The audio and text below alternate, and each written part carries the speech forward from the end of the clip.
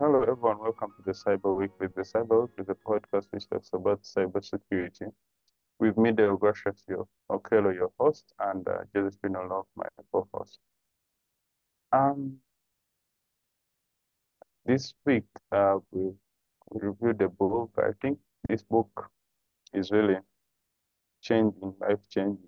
It's called The Worlds I See by Dr. Lee Fei Fei Lee. People will just bombard me. Why did you It's the first job, even I'm failing to even finish it very well, just pronouncing the name. So yeah, it's Dr. Fei-Fei Lee. Um, she she's a computer science major. She she studied computer science, then she branched into AI, which she did her doctorate on.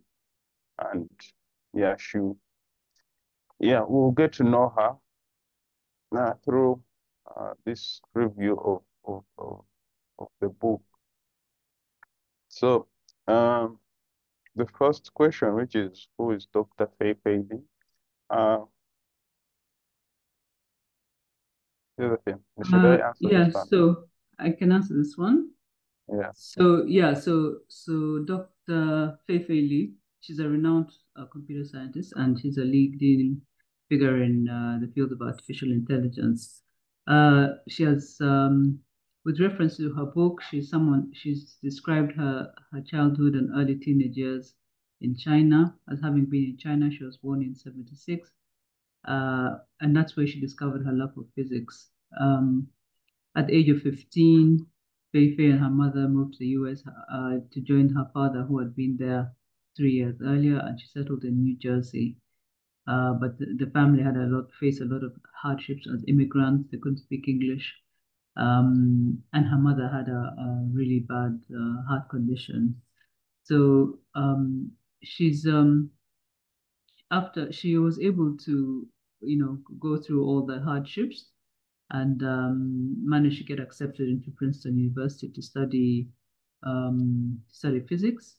So after she earned her physics degree from Princeton, she moved to California where she completed her master's and PhDs at California Institute of Technology.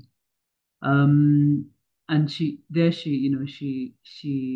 was her research was a mixture of neuroscience and computer vision, which obviously have now kind of become called um, AI. I mean, she's considered one of the leading figures in computer vision and how it connects to AI. She has a lot of achievements. I read somewhere where she's referred to as a godmother of AI. But she's also known for creating one of the largest databases at the time of images called ImageNet, which helped to advance the issue of computer vision. Um, she was a Sequoia Capital Professor of Computer Science at Stanford University. She was some of these facts I didn't get from the book. I also got on Google. She was also a board member of Twitter. And she also did a sabbatical. During her sabbatical, she was a chief scientist of AI at Google Cloud. I think she's essentially a pioneer in computer vision and AI. Her research has significantly contributed to the development of AI systems capable of recognizing and understanding the visual world. She's also a co-director of the Stanford Institute for Human-Centered Artificial Intelligence. She's a co-director at the Stanford Vision and Learning Lab. She was also a co-director at the Stanford Artificial Intelligence Lab. She's a diversity advocate. She's co-founded AI for All. It's a non-profit organization which promotes diversity and inclusion in AI, and it promotes the representation of underrepresented groups.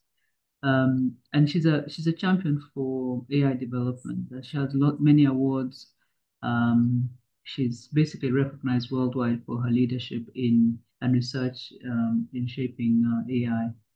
Yeah, especially AI that serves humanity for the better. Yeah. So so that's Dr. Fei-Fei Li. Can you tell us about AI according to your perspective? What do you think see AI as being? Well, I think most people got to know about it when uh, OpenAI used ChatGPT, uh, Yeah, which could, you know, uh, write text and answer questions. So that's when people got to know it, but it has been there for quite some time. You find that companies like Uber were working on self-driving cars. You find companies like Google are working on image identification, which is not far from what Dr. Fei-Fei worked on, which is ImageNet, where it could identify people's images and or identify a particular structure. And yeah, there are different aspects of it, from it beating a chess grandmaster. So like it has been there for quite some time, and yes, and it's revolutionary and also scary for some people, depending on whether you're an optimist or not. Um, yeah, but yeah, that's AI in a nutshell. It helps improve um, society and solve problems that we personally couldn't. So that's the power of AI. yeah, Though it's the fact that it is still in its kind of, could we say, infant stages, that we're still figuring out exactly how to use it properly and where we push it, which side will it tilt towards. yeah, But overall, it's really a good thing. yeah.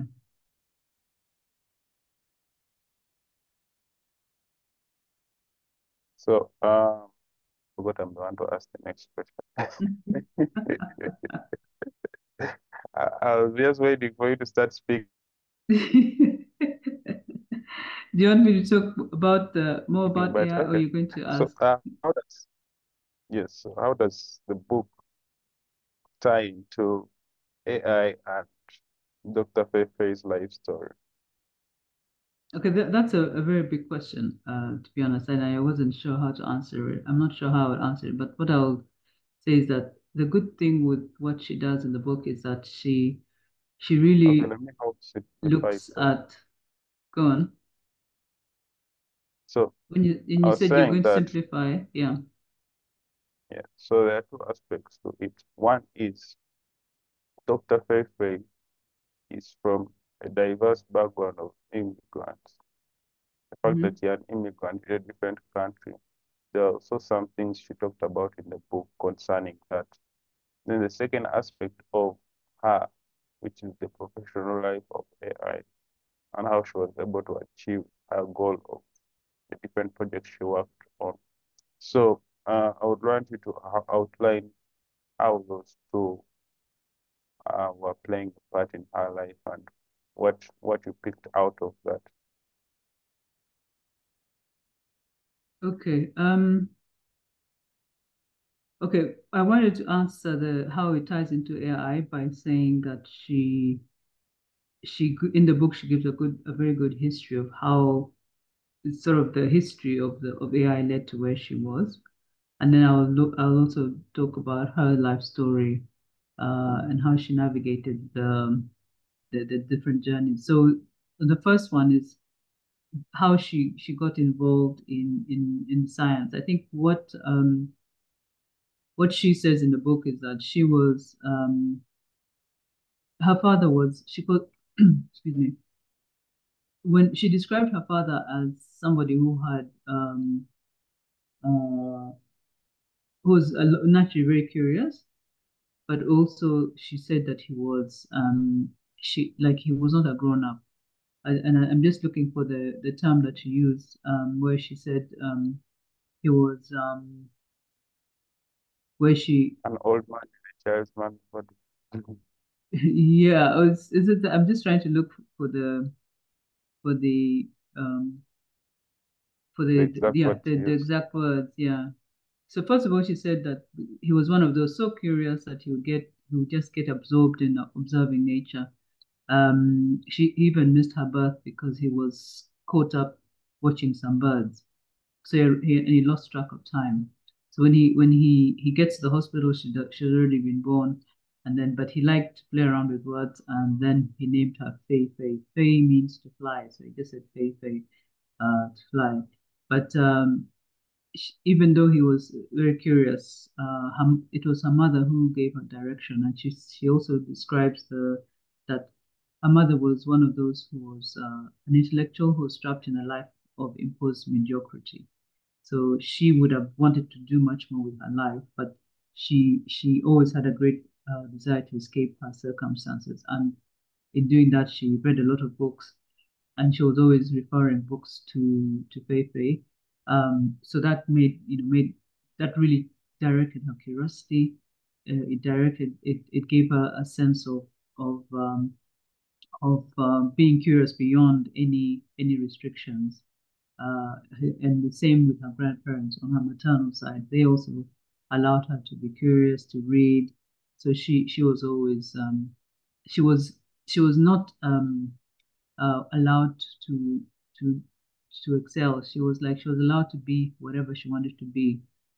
She said that her mother expected her to work hard, reach her full potential, and they taught her, and her parents taught her that that her efforts were not in service of her teachers or of ideology, but for herself. So she always had that inborn curiosity. So I think that that's something that carried her through the difficult times that she faced. What she said really helped her was when they moved to the U.S. She was really struggling with studies and all that. But what really helped her was her maths teacher called Mr. Sabella. Um, I think he really was like a mentor to her father figure, and he encouraged her to to excel where she would have not otherwise. Gave her that confidence of, of because even though he wasn't an immigrant himself, but she said that she felt that he gave her the confidence to he recognized saw her and gave her the confidence to learn her English better, to improve, push her beyond what she would have otherwise done. So she's those are her people who really helped her. I think he also helped her introduce her to life in America as outside of being an immigrant because they were living in a very difficult circumstances. I think a very small place, sharing like close quarters with her parents. But he introduced her to what American life is like, by going over to his place for dinner and all that. So that I think helped her, and I think having that confidence and being pushed by her mother, her parents, and having a natural curiosity really pushed her to excel. And I think once she started excelling, she met mentors who didn't see her for the fact that she was an immigrant, but for the fact that she was curious. They had this shared curiosity in physics and what have you. So that really helped her. Um, in in terms of how she got into AI, I think having she talks a lot about the history of AI and how it was first discovered. In her journey to working towards computer vision, she talks about the history of AI, and how it started as I think it was a very small research paper that started looking at how you could um, how you could I think it was the fascination with the human brain. Is it possible to replicate what the human brain does in a mathematical, in a computational way? I think that's what it started as. And the AI started with what you term expert systems, where You had the systems which had access to a lot of data, but specialized data, and were able to access that data, but based on a specializing of domain. But these systems are very much rule-based systems because they were very fixed and machine-like. So they lacked the concept of a human intelligence because they were just like machines. Um, and I think they also lacked access to data. So from then on came the concept of neural networks, and neural networks was first applied to human writing.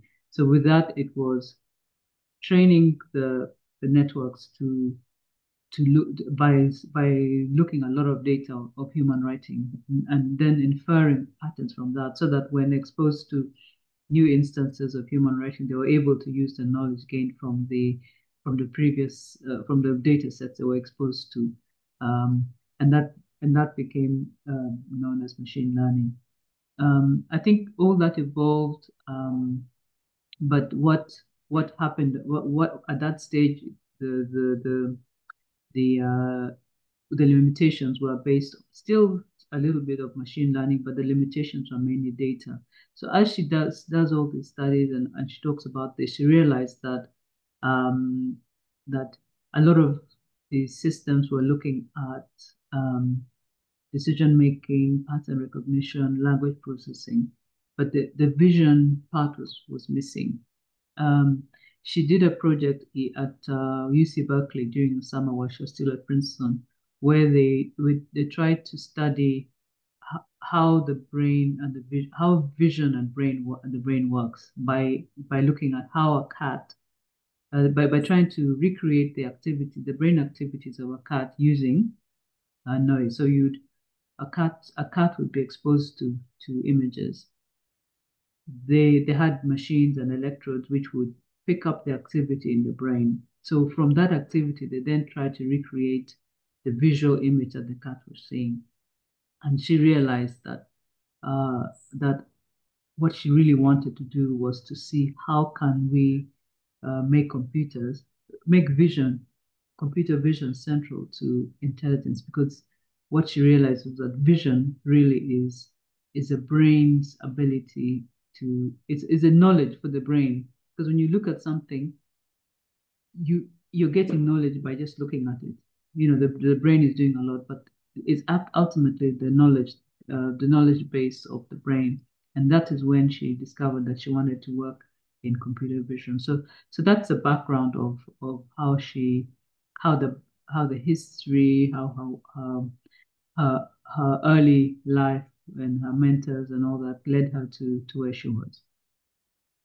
So I hope that answers the question. So now I'm asking you. Mhm. So I gave you a hint I was enjoying you talking. I even didn't think I was coming up. no, that one can't happen. You're not getting away with it.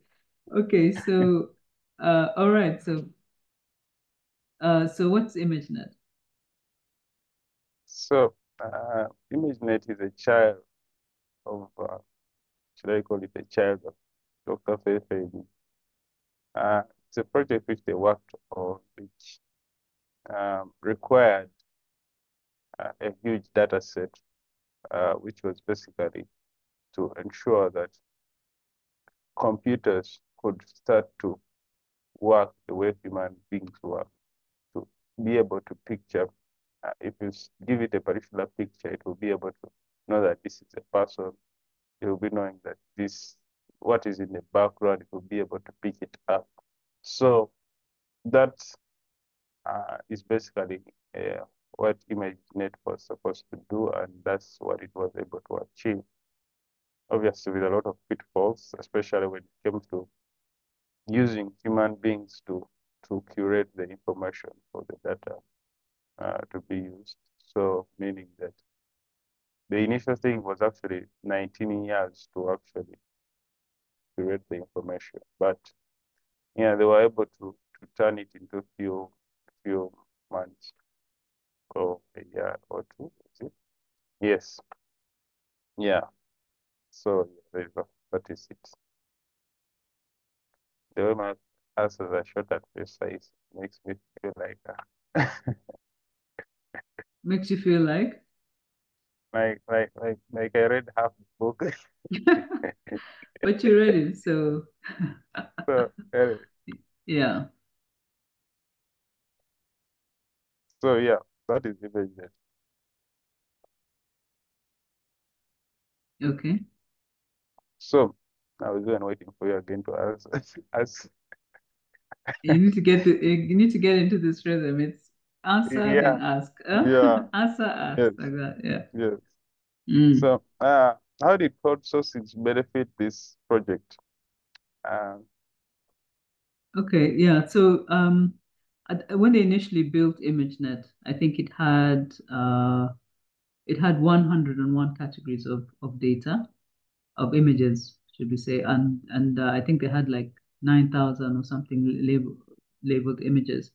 Um, After a while, though, the performance of the algorithms were not getting any better, and Dr. Lee realized that the algorithms were overfitting with what was there, no matter how cleverly designed they were. So even if you trained the algorithms on ImageNet, if you exposed the algorithms to new images, they were not doing very well, and they were not able to generalize sufficiently well.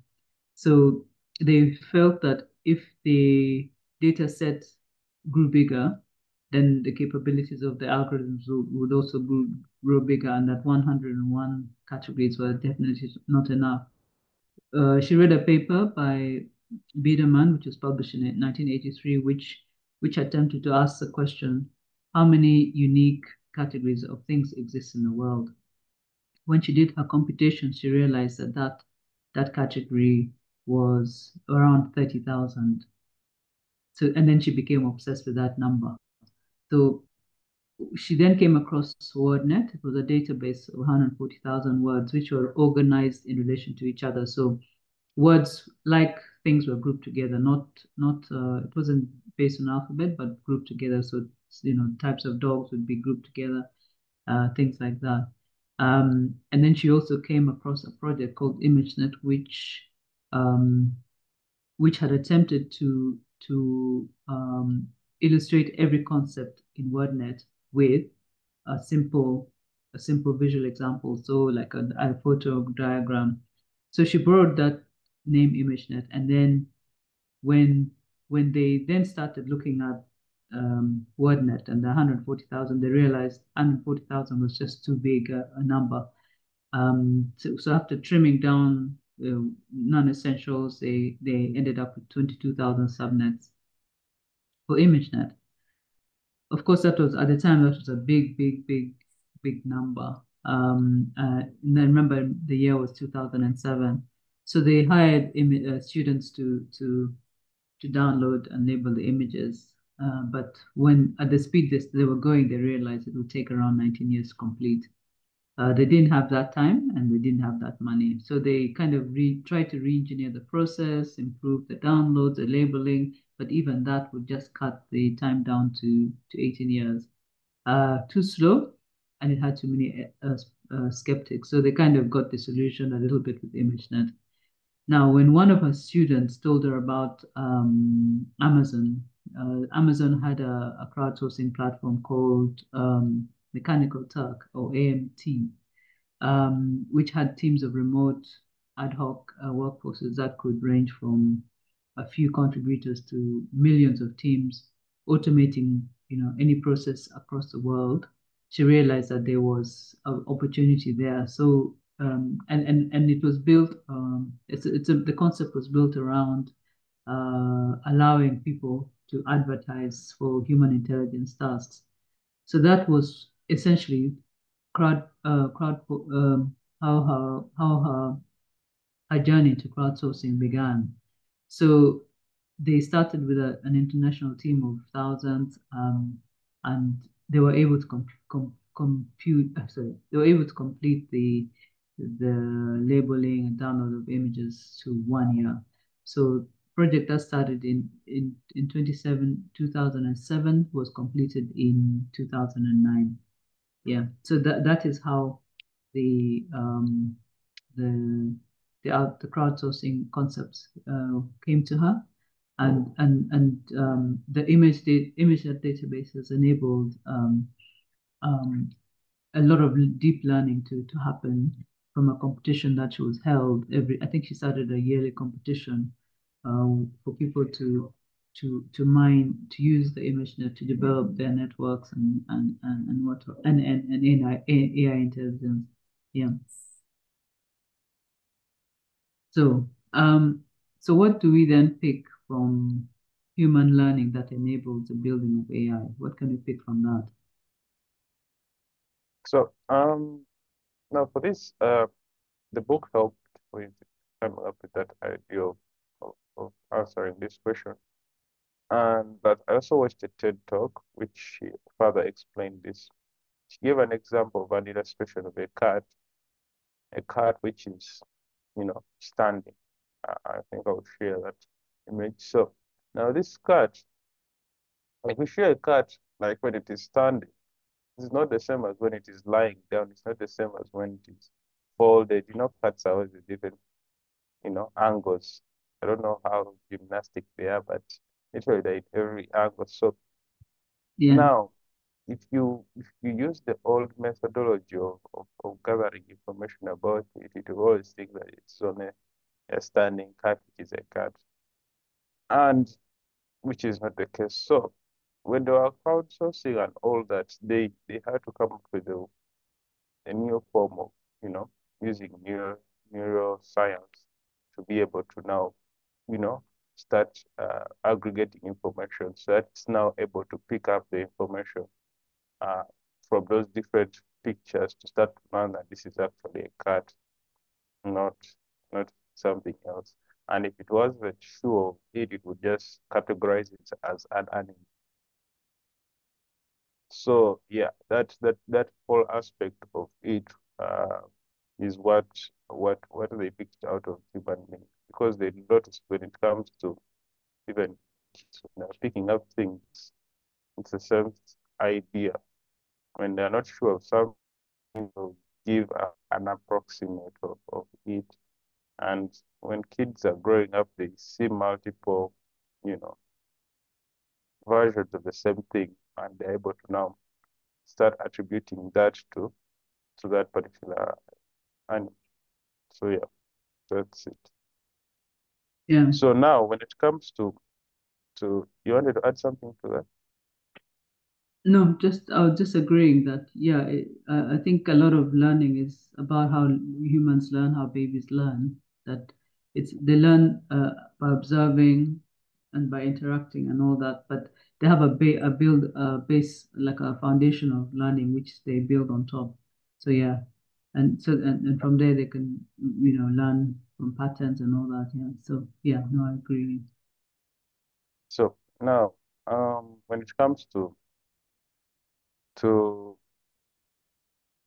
AI biases, so tell us a bit more about it and how Dr. Fei-Fei talks about it in her book.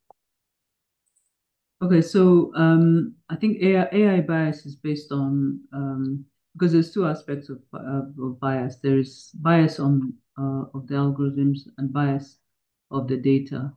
So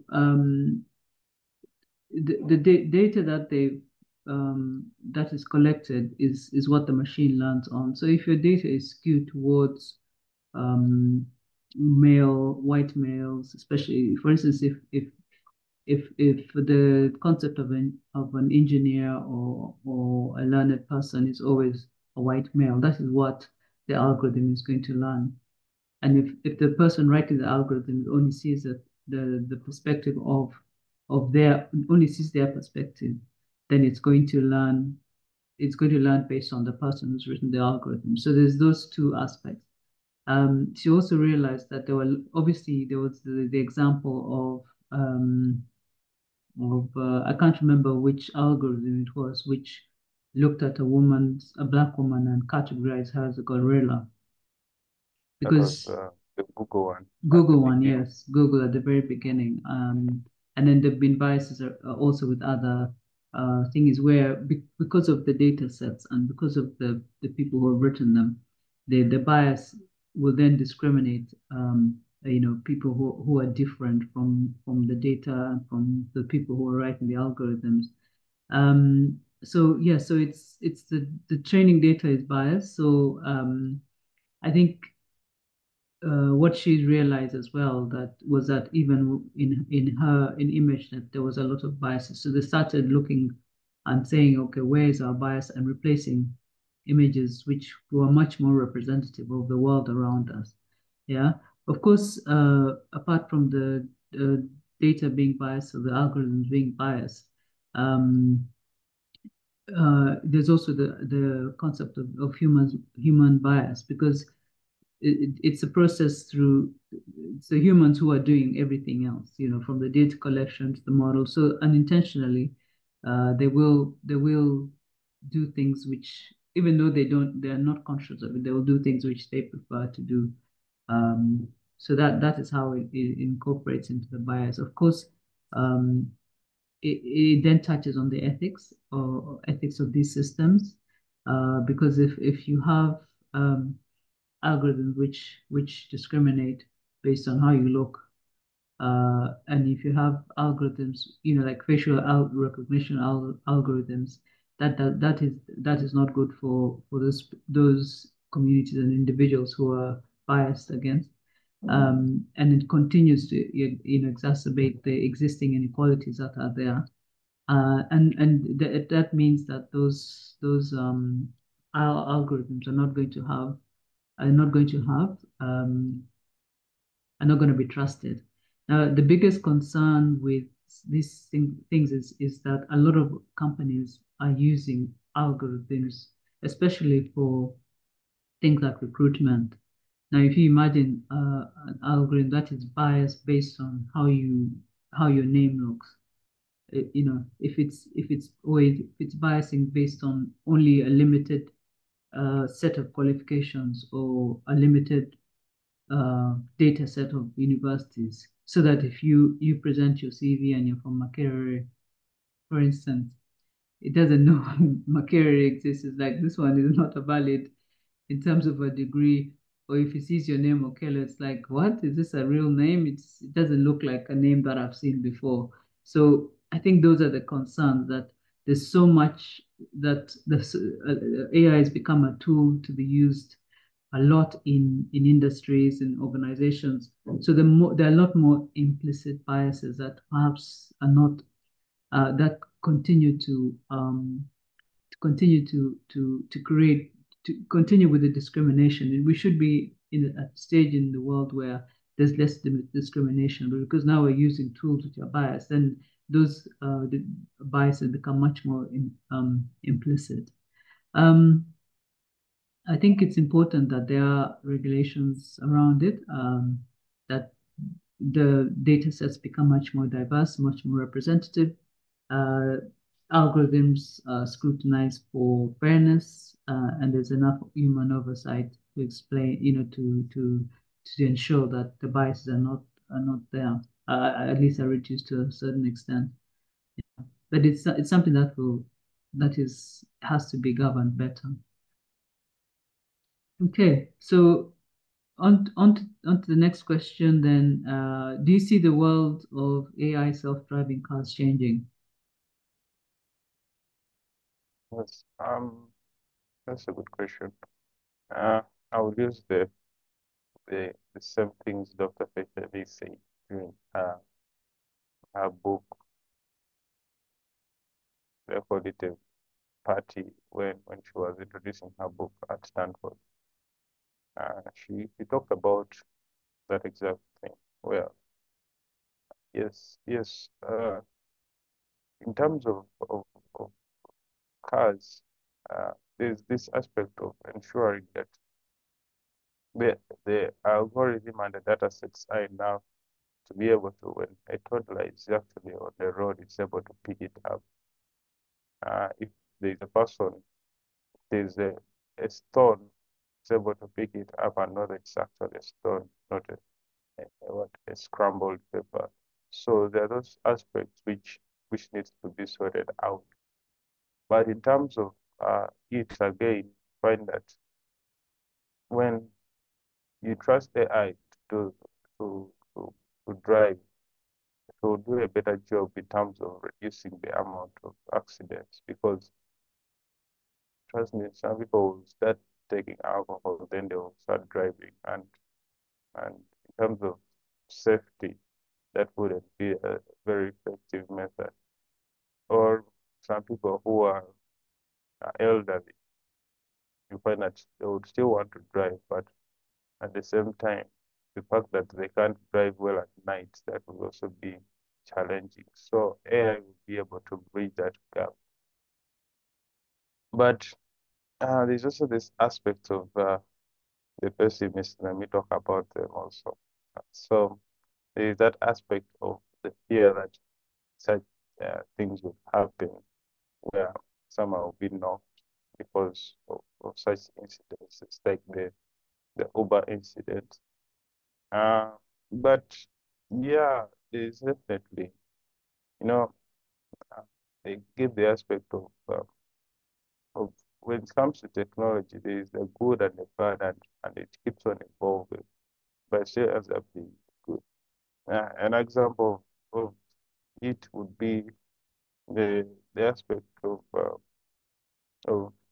she gave an example of technology is usually a lot for people, but the aspect of it is she gave was the way the atomic bomb happened, then nuclear power came about.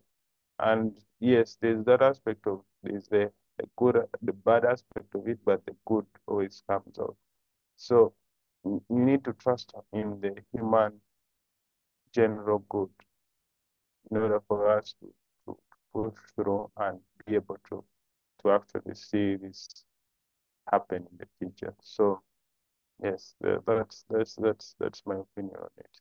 Yeah, I mean, I agree that it's difficult to hold back an advance in technology advances, even if you wanted to. It's going to happen. I think what's important is how it happens, and having a balance between the human and the machine. I think self-drive cars, yes, you're right, will probably reduce accidents, but they don't have the intelligence always to react to something that is unexpected. So, something suddenly happens and not read, what will they do? I think having the human element is like having your being a co-driver with your self-drive car would probably be something. And I think being able to make ethical decisions is something that would be a difficult one for them. So, for instance, if they have a choice between hitting someone or swerving into to an oncoming traffic, what kind of decision would they make? So I think it is how you manage it. I think is important, and I do think the lessons we have to learn from the mistakes, like the Uber mistakes, where a lady was tragically killed. But yeah, it's going to be difficult to hold it back. But making sure the ethical concerns are addressed, as well as making sure that the regulations are addressed, will definitely help. Yeah. Seems you already changed to the next question. Just finish it. It What was the next question? was about regulators. Oh yeah, Oh, regulation. Yes. Yeah, of course it's important to regulate. I was trying to look at this and see what regulations are available, because I have come across regulations, like within the UK, they've got a framework for AI regulation, where they've basically looked at some kind of framework which cuts across sectors, but also it's outcome based. So it includes principles of safety, security, transparency, fairness, accountability, and governance. I think most of the frameworks are still very much works in progress and responding to what happens in AI. I think it's trying to catch up essentially to regulation. Um, I think there's also EU. The EU also has an AI Act. I think it's trying to make sure that AI is inclusive. I think one of the examples that what Dr. Lee is really looking at is essentially saying what she's realized with the AI and the development of AI is that it's becoming a little bit of even though it started in academia, it's been taken up by technology giants and it's becoming um, not entitlement, privilege, like a privilege to a few. And I think the few privilege will develop solutions which are supposed to be used by everybody. But if they don't address the inherent biases that are there from the solutions that they few who have developed, then it's going to be a really bad for society. So that's what that had been her concern. And I think regulation is going to definitely help the world as we make sure that it's much more fairer, much more transparent, and less, and the ethical concerns are addressed. Yeah. Yeah, there's definitely a lot to unfold when it comes to this topic. Uh, Yeah. but uh, the key takeaway for me from this book is technology is part of life, and we need to evolve and improve it and work together to work on how to regulate it. And these improvements will help us if we use it well, because technology, remember, is a tool, so you have to ensure that you use it well to your benefit. And there are many ways of using this technology to your benefit. So let's use ChatGPT to our benefit by asking it how do we use it really? How do we use it effectively? So yeah, I think those would be my parting shot. Yeah. Yeah.